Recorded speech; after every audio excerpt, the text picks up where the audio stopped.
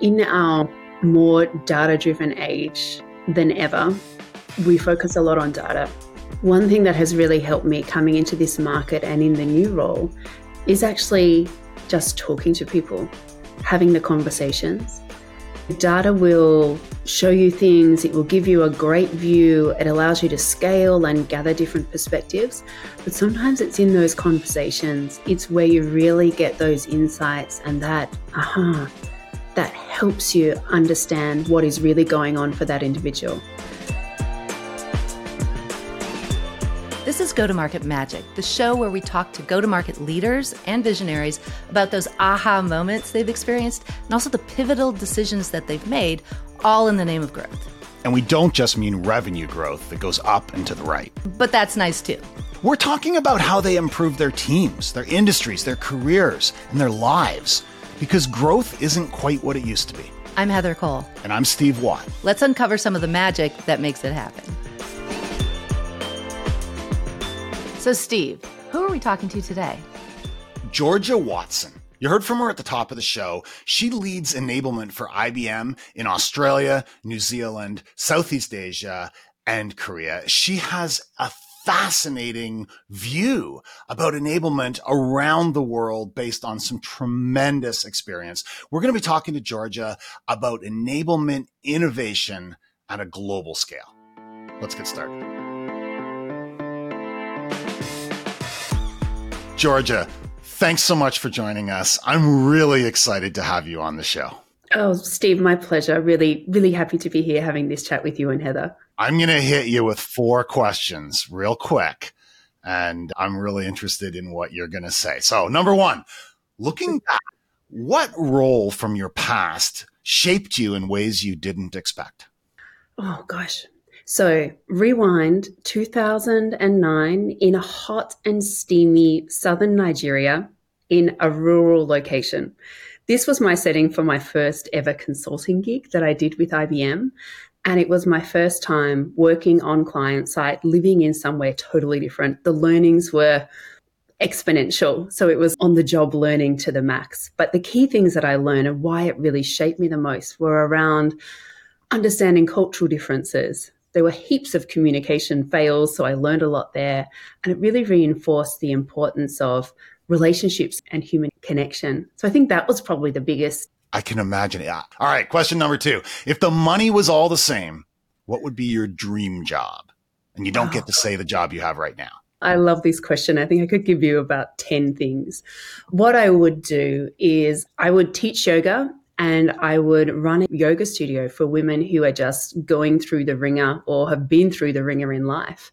I actually certified as a yoga instructor and I specialize in children's yoga, but I've never really put that to much use beyond a couple of workshops. But yoga's been something that I've done since I was a teenager and it helps keep me sane. So I'll probably go down that path, I think, Steve.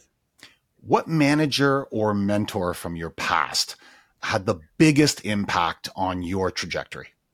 Oh, this is a great question. I've been really blessed to have many great mentors and managers, but there's one that really stood out. So 2011, I had just finished a long stint in Nigeria, and this absolutely no nonsense marketing VP hired me to lead the geo expansion. And I was kind of equal parts impressed and petrified of this guy. And there was one call I remember coming out of, and it was a planning call. And I was so deflated. I was gutted coming out of this call. I presented my marketing plan and what it was going to be. And he was from the Nordics. And let's just say he was very German in his style. So there was really no nonsense. And he had this super detailed, numbers focused lens to everything that he would bring. So this was 2011 and we weren't all about the numbers as much then, but he really taught me the necessity of looking at the numbers, making sure that was the focus, and then also adapting what you're presenting for different people. Because when I was working with him, it didn't skyrocket my career, but what I learned with him, I still apply now in my career 12, 13 years later, how to adapt things for your audience, how to make sure that you're focusing on the numbers or the things that matter to them. So that's one of the reasons I think he was probably one of the best ones. But on a little side note, I feared this guy for a long time. And I remember the first time I met him, I went to Dubai and this guy had toy cars on his desk and it was just so wonderfully human in person. So it was just such a flip after I met him. I love it. What's your business superpower and what's your kryptonite? Oh, I love this question about superpowers. I think it's really great. I would say I'm a possibilitarian. So, what's a possibilitarian? I'm sure you're asking. So, it's total jargon, but basically, it's someone who thinks that anything is possible. And if you think of the word possible, its actual root meaning is capable of making things happen. The idea is not that you just see opportunities, but you also take action and bring those pieces together to make it happen. So I'm a possibilitarian. That's I what I'll love say. it. What's the kryptonite though? What gets in your way? What do you avoid? What are you not good at? So I would say the kryptonite is probably the anti of that. That's how we've always done it statement that we all hear. So that's probably one. But the thing I don't love is like the spreadsheet work. We all have to do it, but just, yeah, those hours in spreadsheets. I seem to remember when I was asked that question, my kryptonite was very similar. Excellent start, Georgia. Thank you. Heather, over to you. Absolutely. So I know you talk a lot about and passionately about the constant need to innovate in enablement programs, especially. And so much we hear folks saying, hey, I want best practices. I want the tried and true. Tell me what you're doing. How do you think about innovation and why is it so critical to enablement instead of just doing what works or, like you said, the way we've already done it or what's good enough? Yeah, this is something I'm passionate about, Heather, and the way our clients buy is always changing. The way our teams need to sell is always evolving, and the skills that they need to do that are continuing to change as well. So the same old approaches that we have taken in learning and sales enablement don't always continue to deliver what our audience needs and drive the business results that we want them to do. So we know that if you think about innovation more generally, it's something that is critical to business success. And in enablement, something that is important to our business, it's got to be important to enablement as well. And we know that companies that invest in innovation reap the rewards. So McKinsey actually did research that showed that companies that invest in innovation continue to deliver superior growth performance over the long term. So it's good for organizations, bottom line, but it's also critical for enablement. So as I mentioned, technology is changing, the way we work is changing, and we're even more distracted than ever before as well. And when we think about our sales teams, there's also added pressure to perform, right? The market is getting tougher and tougher. But when we think about distraction, if I can go on a segue for a little minute here, reviews.org looked at cell phone behavior in Americans. How many times do you think they check their phone every day? Have a guess. I would say close to 100 at least. I'll take the over on that. I bet it was over 150 or 200. Your both is a pretty good guess, but it was 262 times a day. So this is like a constant distraction, right? And I'm sure this is a bit similar around the world, not just in the US, but we live in this time of constant distraction. And memory and distraction and learning, it's all linked. So if we are distracted when we're hearing something, if we're trying to learn something, we don't learn it the way that we're meant to. So we've all sat on those calls when we've also been doing our emails and we've got off the call and go like, oh, hang on, what was this actually about? So when we're distracted, when we hear something new, that information goes to the wrong part of the brain. It ends up in the stratum rather than the hippocampus. So what that hippocampus does that we've now bypassed, that's the part of the brain that helps us to process and make sense of that new information. So I'm raising this because I think it is so important that we are, first of all, ensuring that we have total engagement in our learning experiences that we're creating. And this is hard to do these days. So we have to capture attention first. One big part of this is if you think about the rise of edutainment, right? Content that is not just informative and educating people, but it's also entertaining. As enablement, we need to think about that. The second kind of part is around if we think about our context. So yes, it's changing, but employees now also have these consumer grade expectations around what learning is and how they experience it. It needs to be empowering and self-directed, and it needs to be customized to them. It needs to deliver what they want. So just doing the same old stuff may not meet the bar anymore. But if your tried and true methods do that already, then that's great. The last thing we want is innovation for the sake of innovation. I haven't seen anybody who has got this one knocked yet, because there's so much stuff that we need them to be able to know and apply and be able to execute, and the behavior, all of it. I haven't seen anybody that has got the one saying, I know how to deliver it in an educational way that's also entertaining, that's in bite-sized pieces when they need it and how they need it, always. I've never heard anybody say they've got this one knocked yet. Yeah, it's really hard, and it's a balance, right? And what will work for one audience group may not work for another as well.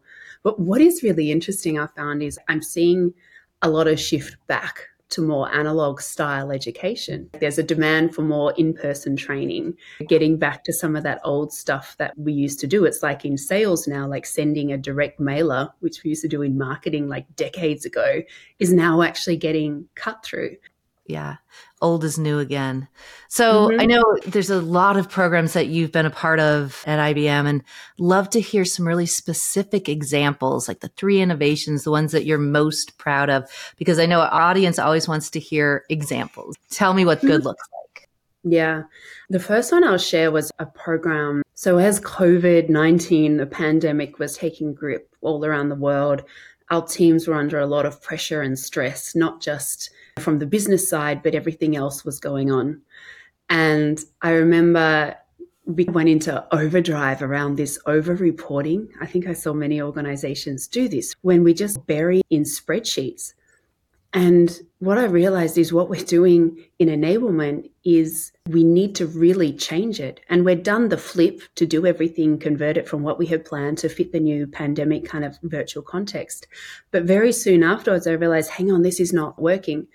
And so I ran a design thinking session with my team, and we looked at different approaches to how we could solve this one problem that we had. We had new products coming out, new sales plays that we had to launch, and we had a team who was quite disengaged and really struggling, as well as spending massive hours online doing Zoom calls and the like.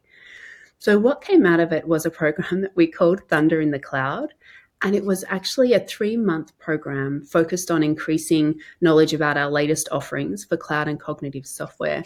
But we did it in this kind of edutainment, fun, engaging way. So it was actually like a quiz show. So I worked with the IBM global team, and we created this platform. And so what would happen, each round was a series of 10 quiz questions. And before the quiz, I would say, hey, send out communication. This is the topic. This is what it's going to be about. And sellers are so naturally competitive. It's always great. So we had 2 teams from different areas of the business. And these were teams who we wanted to work together more and understand each their different areas of the portfolio differently. So we had these 2 teams competing every week. I would send out the materials beforehand. And each time we did it, a representative from that team would come on, and questions would be fired at them, and they could go with their own answer, multiple choice, or the team all gave their input. So they could then see, 70% of the team are going with response A. I was thinking B. So it then becomes like that. Do I go with my own answer or go with my team? And because everyone had input on this, everyone read the learning. So I have never before and never yet since reached this level of people clicking on the links and reading and consuming the learning, all in this aim so that they could win the quiz. And as it kind of went along, we had different hosts, different business leaders hosting it, and we tried to keep it quite light and fun. And what we started to do was do things like switch the questions. So team A had to then answer the questions for team B. So then they started to read the content for the other team when they were learning about the other kind of areas. So it was just really like a fun, light way to approach it, rather than what could have been a 10-hour learning roadmap, one of those long, long, boring things. And it got great results. From an NPS perspective, it got over 94 as an NPS, which is quite Wow. high for sales enablement. And the team's knowledge was boosted. They were engaged. They created new pipeline. So that one was a win and just a testament to applying design thinking methodology and trying something totally new. Like it Yep. could have totally failed as well. And things often do. Was the glory of victory all it took to get people to really lean into that? Or were there tangible prizes for winning? No, it was really the glory of victory. The prize that we had, they were announced as the winner. And basically the prize was having your head like photoshopped onto a superhero body and that kind of sent to you. Like that was it. That's how the times were back then. Like it was quite, everyone was just looking for some kind of light relief. I'm not surprised. I anticipated that might have been the answer because it's funny how often people think, oh, we need a spiff. We need pride. We need to give out iPads. We need to give out money. It's like, you probably don't. If you structure this well and there's enough visibility within the firm, just the intrinsic desire to win is probably a lot more valuable than a free iPad, especially when you're talking about well-paid professionals. And there's two things I've always found. It's the competitive nature, desire to win, but the fear of like humiliation in front of your boss's boss, who might be the one throwing out the questions, is also a very powerful driver. Yeah, very. And even it's not always about the boss's boss either. Nobody even wants to look bad in front of their colleagues or their teammates. And if you feel like you're representing the team, it kind of works on many different levels. But yeah, the iPad and big cash prize is not always needed for sure. So do you have any other examples we could use? Yeah, I've got heaps, but there's one more that I would like to share. And this was one that I did. So around a year ago, I moved back into the APAC market and we identified a need that needed to be addressed around a particular style of selling and in just some of our markets, not all. And so the Insight Selling program was launched. It started as a pilot. And if ever you're trying anything new, always start it as a pilot to test it. And I'm sharing this program because I was new in the role, new with the stakeholders, but they were on board and they supported this program. They knew that we were piloting something new. And you know what? It failed. It failed miserably. So the content was great. The audience was some of our ASEAN countries. And I had an amazing facilitator delivering the session, but she had such a challenge getting people to engage.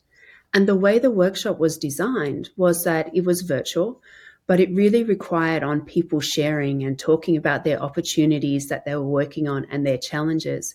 And because we just couldn't get that interaction happening, so much of the value was lost. And so then the other reason that you do a pilot is then to get really great feedback to help you improve or figure out what not to do next time around. And even then in getting the feedback. So we did a survey and I ran calls afterwards, but even extracting that feedback to then figure out what landed, what didn't, even that didn't work well. And it was a bit of a failure on my part because I didn't consider these cultural kind of nuances. So Australians are notoriously direct. We will come out and say, no, that was terrible. I didn't like A, B, C, D. It should have been 1, 2, 3. But not all cultures are like that. So I didn't factor that in. So I just wanted to flag that one because things don't always go to plan and they don't always work, particularly when you're trying something new.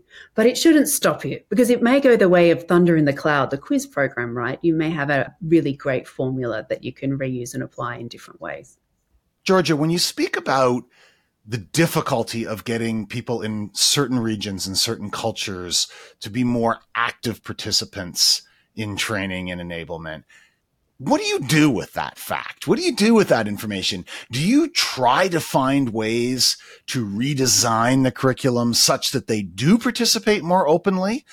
Or do you accept that it's going to have to be more passive content delivery in this environment? I think this is a really great question, Steve, and it's an important point. And I think it's something that every individual needs to make a critical assessment of at the time. So the program that I was talking about, what we did was we redesigned it and we delivered that content in a different way to the same audience, and it landed. But there may even be times where you just say, hey, okay, that didn't work. Moving on. I've got another way that doesn't work on the list. I won't go back there again. So it depends on the scenario, I think, and how important it is to get that information to people. So normally, if you're running an enablement program around it, it's something that needs to be communicated. So normally I would be inclined to say, how could you do it differently? And now you've got one way that it doesn't work. Yeah, absolutely. So that kind of brings us to our next topic when we're thinking about your experience and background is fantastic. You've been in EMEA and now you're in the APAC region and you have seen these types of cultural differences. Can you tell us a little bit about the primary differences as an enabler across these geographic footprints? Is there a significant difference, or is the core basic frameworks, are they all the same? And you mentioned just getting feedback in some cases, you have to do it differently. And I'd love to hear your perspective on kind of those key differences. Yeah. So I have worked in very different sort of geographies. And even if we take EMEA, so Europe, Middle East, and Africa, within that, there's huge diversity. And it's the same in APAC, right? Even for someone, if you're covering the US, it might be slightly different by state to state, by city. So we really need to think about consciously, what do that audience really need? What cultural factors do I need to consider to make it work? Because they are so different. As I said, that last program, the Insight Selling program, it didn't work in APAC when I came, and it would have worked in EMEA. That's where I was. That's what I was basing it on, thinking of that audience and that context. So I think the key thing is really to understand what's happening on the ground. So there's the maturity of your sellers. There's maturity of the market that you need to factor in. You then really need to think about the actual context, what's going on for your sellers right now, and then what are those kind of cultural differences? Because all of those play a huge role in whether something is going to land and add value for your audience and in turn the business or not. Yes.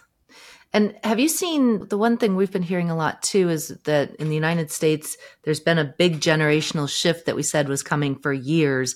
And our sellers are so much younger than they were even 4 or 5 years ago. And that has to do with COVID and retirement and all that good stuff. And the way they want to be enabled, as you mentioned before, those attention spans are so different. Is that impacting the regions that you're in now? Is it the same or is it a little bit different? Yeah, so this is such a great point, Heather, and it's an interesting topic in itself too, the way different generations are approaching selling, and some things are far more natural. So Steve, your social selling, that kind of realm is differently grasped, let's just say, than some of potentially the people who have been around relying on relationship selling and face-to-face interactions for a long time. So that's kind of big. What I found it's hard to generalize about EMEA and APAC in that context. Because if we think about Africa, for example, this is where we have a much younger workforce who are hungry for learning, who will take on any learning that they think will help them in their job, versus maybe Europe, which is the opposite of that. And it's a bit similar in Australia as well. And when we think about some of the Asian markets versus, say, Australia, for example. So it's quite different, but I think that it's a really important factor that people need to consider. And there's this thing that I call accordion content. And this is an approach that we can take that can help address the kind of different types of learning and resources that people need. And I say accordion, you can squish it in and make it short, and you can pull it out and make it wide. So you need to have these different pieces based on what it is that people want. So yeah, you have your micro content, videos that people can just dive in and out of in a couple of minutes. For those deep technical guys, you then probably need something that has a lot more depth and information. And you need this balance of different lengths of content. And I would always say, wherever it is geographically and whatever the audience is, make sure you have that light, more accessible content as your first layer. And then you allow people to dig down and find out more based on what they're looking at. I'm not just talking about learning as well. I'm also considering resources in that statement too. Georgia, do you mean like really like choose your own adventure? That answer could have been interpreted at least in two ways. One way would be, okay, I know what they want in Africa. I know what they want in Europe. I know what they want in Australia, and I'm going to give it to them, and they'll all be a little bit different. Or is it, no, we're going to go right down to the individual. We're going to create these accordions, as you said, such that each individual can stretch it for their own. Are we talking at an individual level or more of a regional? I would love to do this at an individual level. I think we all want that ultra personalized learning that hits the spot for what we need. This can be hard to do at scale though, right? What I have done in the past is more, it does have some generalizations, but wherever we can put in options for people to select what they want and choose what is most relevant for them and allow them to personalize, it makes such a difference. But this is the dream, right, Steve? Yes. That people can just pick exactly what works for them. And we have that queued up for them based on everything that we know about them in a learning plan or a landing page ready to go for them. And that borderline's on creepy. If you know them a little too well, they start to get, yeah. How did you know I needed that? We used our data, we have the insights. Yeah. You've mentioned design thinking, and that's a huge piece of the way IBM thinks about prioritizing the user above all else from that perspective. And I think that's a really good point in that not all enablement organizations are focused that way. They're saying, I know what you need, and I'm going to give you what I think you need. When you are developing your programs, you keep referencing design thinking, and I love it. Do you pivot completely to thinking about that either a user persona because you're not quite at the individual user yet? And is that kind of your design DNA? Is that where you always start? Yeah, for those who are not so familiar with design thinking, it's a framework and an approach to solving problems, which really has the user at central. And so these personas, Heather, as you mentioned, are so important. For me, when I work, I am doing more generalized personas. The idea of, let's say you have a data and AI seller working with clients direct in a certain segment of the business. That persona in reality is going to reflect like hundreds of different people with so many different nuances and variations. But depending on your scale and how big your team is, I think you do need to make those generalizations. And the beauty of personas is that this really is a bit of a generalization of a group of different people. And so if you do your research and gather your insights well enough, you can make sure that persona, even though it's covering a group of people, hits the key spots for all the different people within that group. So I think personas are amazing, and they really just help you keep your learner as central, which is something that we have to do. And it's so important when we think about innovation too, right?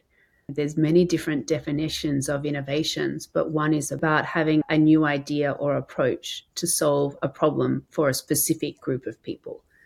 It has to be specific and focus on a particular group. This has been a great conversation, and I know we've hit a lot of topics in here, and I appreciate the flavor that you've brought from the perspective of the geographic footprints that you've operated in, which is always fascinating to me because it's one thing to be able to build really effective enablement for maybe one or two kind of personas and cultures. It's a whole nother ball of wax when you're looking at all of these variables and getting it right, which is fantastic. So if you were to think about the experiences that you've had, and there are people that are going to be listening to this that are saying, hey, I want to understand how to do this better in APAC or from a global perspective. What are the couple of things that you could give us that would be the pieces of advice that you wish you'd known coming into this role, or lessons learned, or things that people really need to focus on? Yeah. In our more data-driven age than ever, we focus a lot on data. One thing that has really helped me coming into this market and in the new role is actually just talking to people, having the conversations. You know, data will show you things. It will give you a great view. It allows you to scale and gather different perspectives. But sometimes it's in those conversations. It's where you really get those insights and that helps you understand what is really going on for that individual. And again, depending on your market, some people may be reluctant to respond to surveys in certain ways, whereas maybe in a conversation, they might be a bit more open. So the key thing I would say is, yes, use your data, but also really understand what's going on the ground through conversations. So that's really important. And you have to make the time to understand the local cultures and the context. We don't have time to do anything these days, right? We only have the time to do the things that we see as valuable. So I'm telling you, make time for this one to understand the culture and the context. And we also need to make time for that innovation as well. Otherwise, we just miss the opportunity and we just get busy doing the same things that we've always done. And I think the other thing that I'll suggest to people, whatever your geographic context, for those in enablement, we really need to get comfortable with doing things differently and trying new approaches, because as enablement, we have to continue to add more value, right? We can't be a cost center. We need to be helping create revenue and being able to demonstrate the value that we can bring, whatever the geographic context. Absolutely. Well, it has been a pleasure speaking with you today, and thank you very much for joining us. My pleasure. Thanks for having me on. That was a great conversation, wasn't it, Heather? What were your big takeaways? So I love talking to Georgia, and I think she just has this amazing perspective about what it takes to enable with a global footprint. And that piece of it to me is just fascinating because of the scalability and what you need to be able to focus on. So I think the first thing that I really took away from it was when she talked about EMEA and APAC, she reminded me immediately that it's not APAC, it's the A in APAC, and looking at those personas individually and thinking about what is needed from a design thinking perspective. Who is your user? Who is your user persona? And how do you get them to engage? Yeah, I agree. And something that really struck with me, I mean, it was right at the beginning of the conversation when she talked about people's changing expectations and the need for more of a consumerization of content and learning and delivery, and the need to make it more engaging and entertaining and interactive, which makes so much sense. But then when you couple that with the cultural differences in different regions of the world, she talked about delivering something as essentially a game show. But then you've got, in some regions, people are going to be like, oh, no, I'm not doing that. That's horribly intimidating and embarrassing. And no, I'm not going to do that. So striking this balance around making things much more interesting than just like a content dump, while still being sensitive to the needs and expectations and I guess the boundaries of people in different areas. That's tough. So I love her term of edutainment was, of course, one that's been thrown around out there, and they use it now. And in my kids' schools, they do a lot of that too, and it does work. But the other piece of this is, how do people want to learn and learn in the moment? And when she started talking about that, sometimes you just need to know something. You need an answer to a question right now. So how do I get that piece and that accordion that opens further and further? So thinking about it from the perspective of, just answer my question now. Don't make me take a game show. I just need the information in the moment. Oh no, I really need to see what good looks like.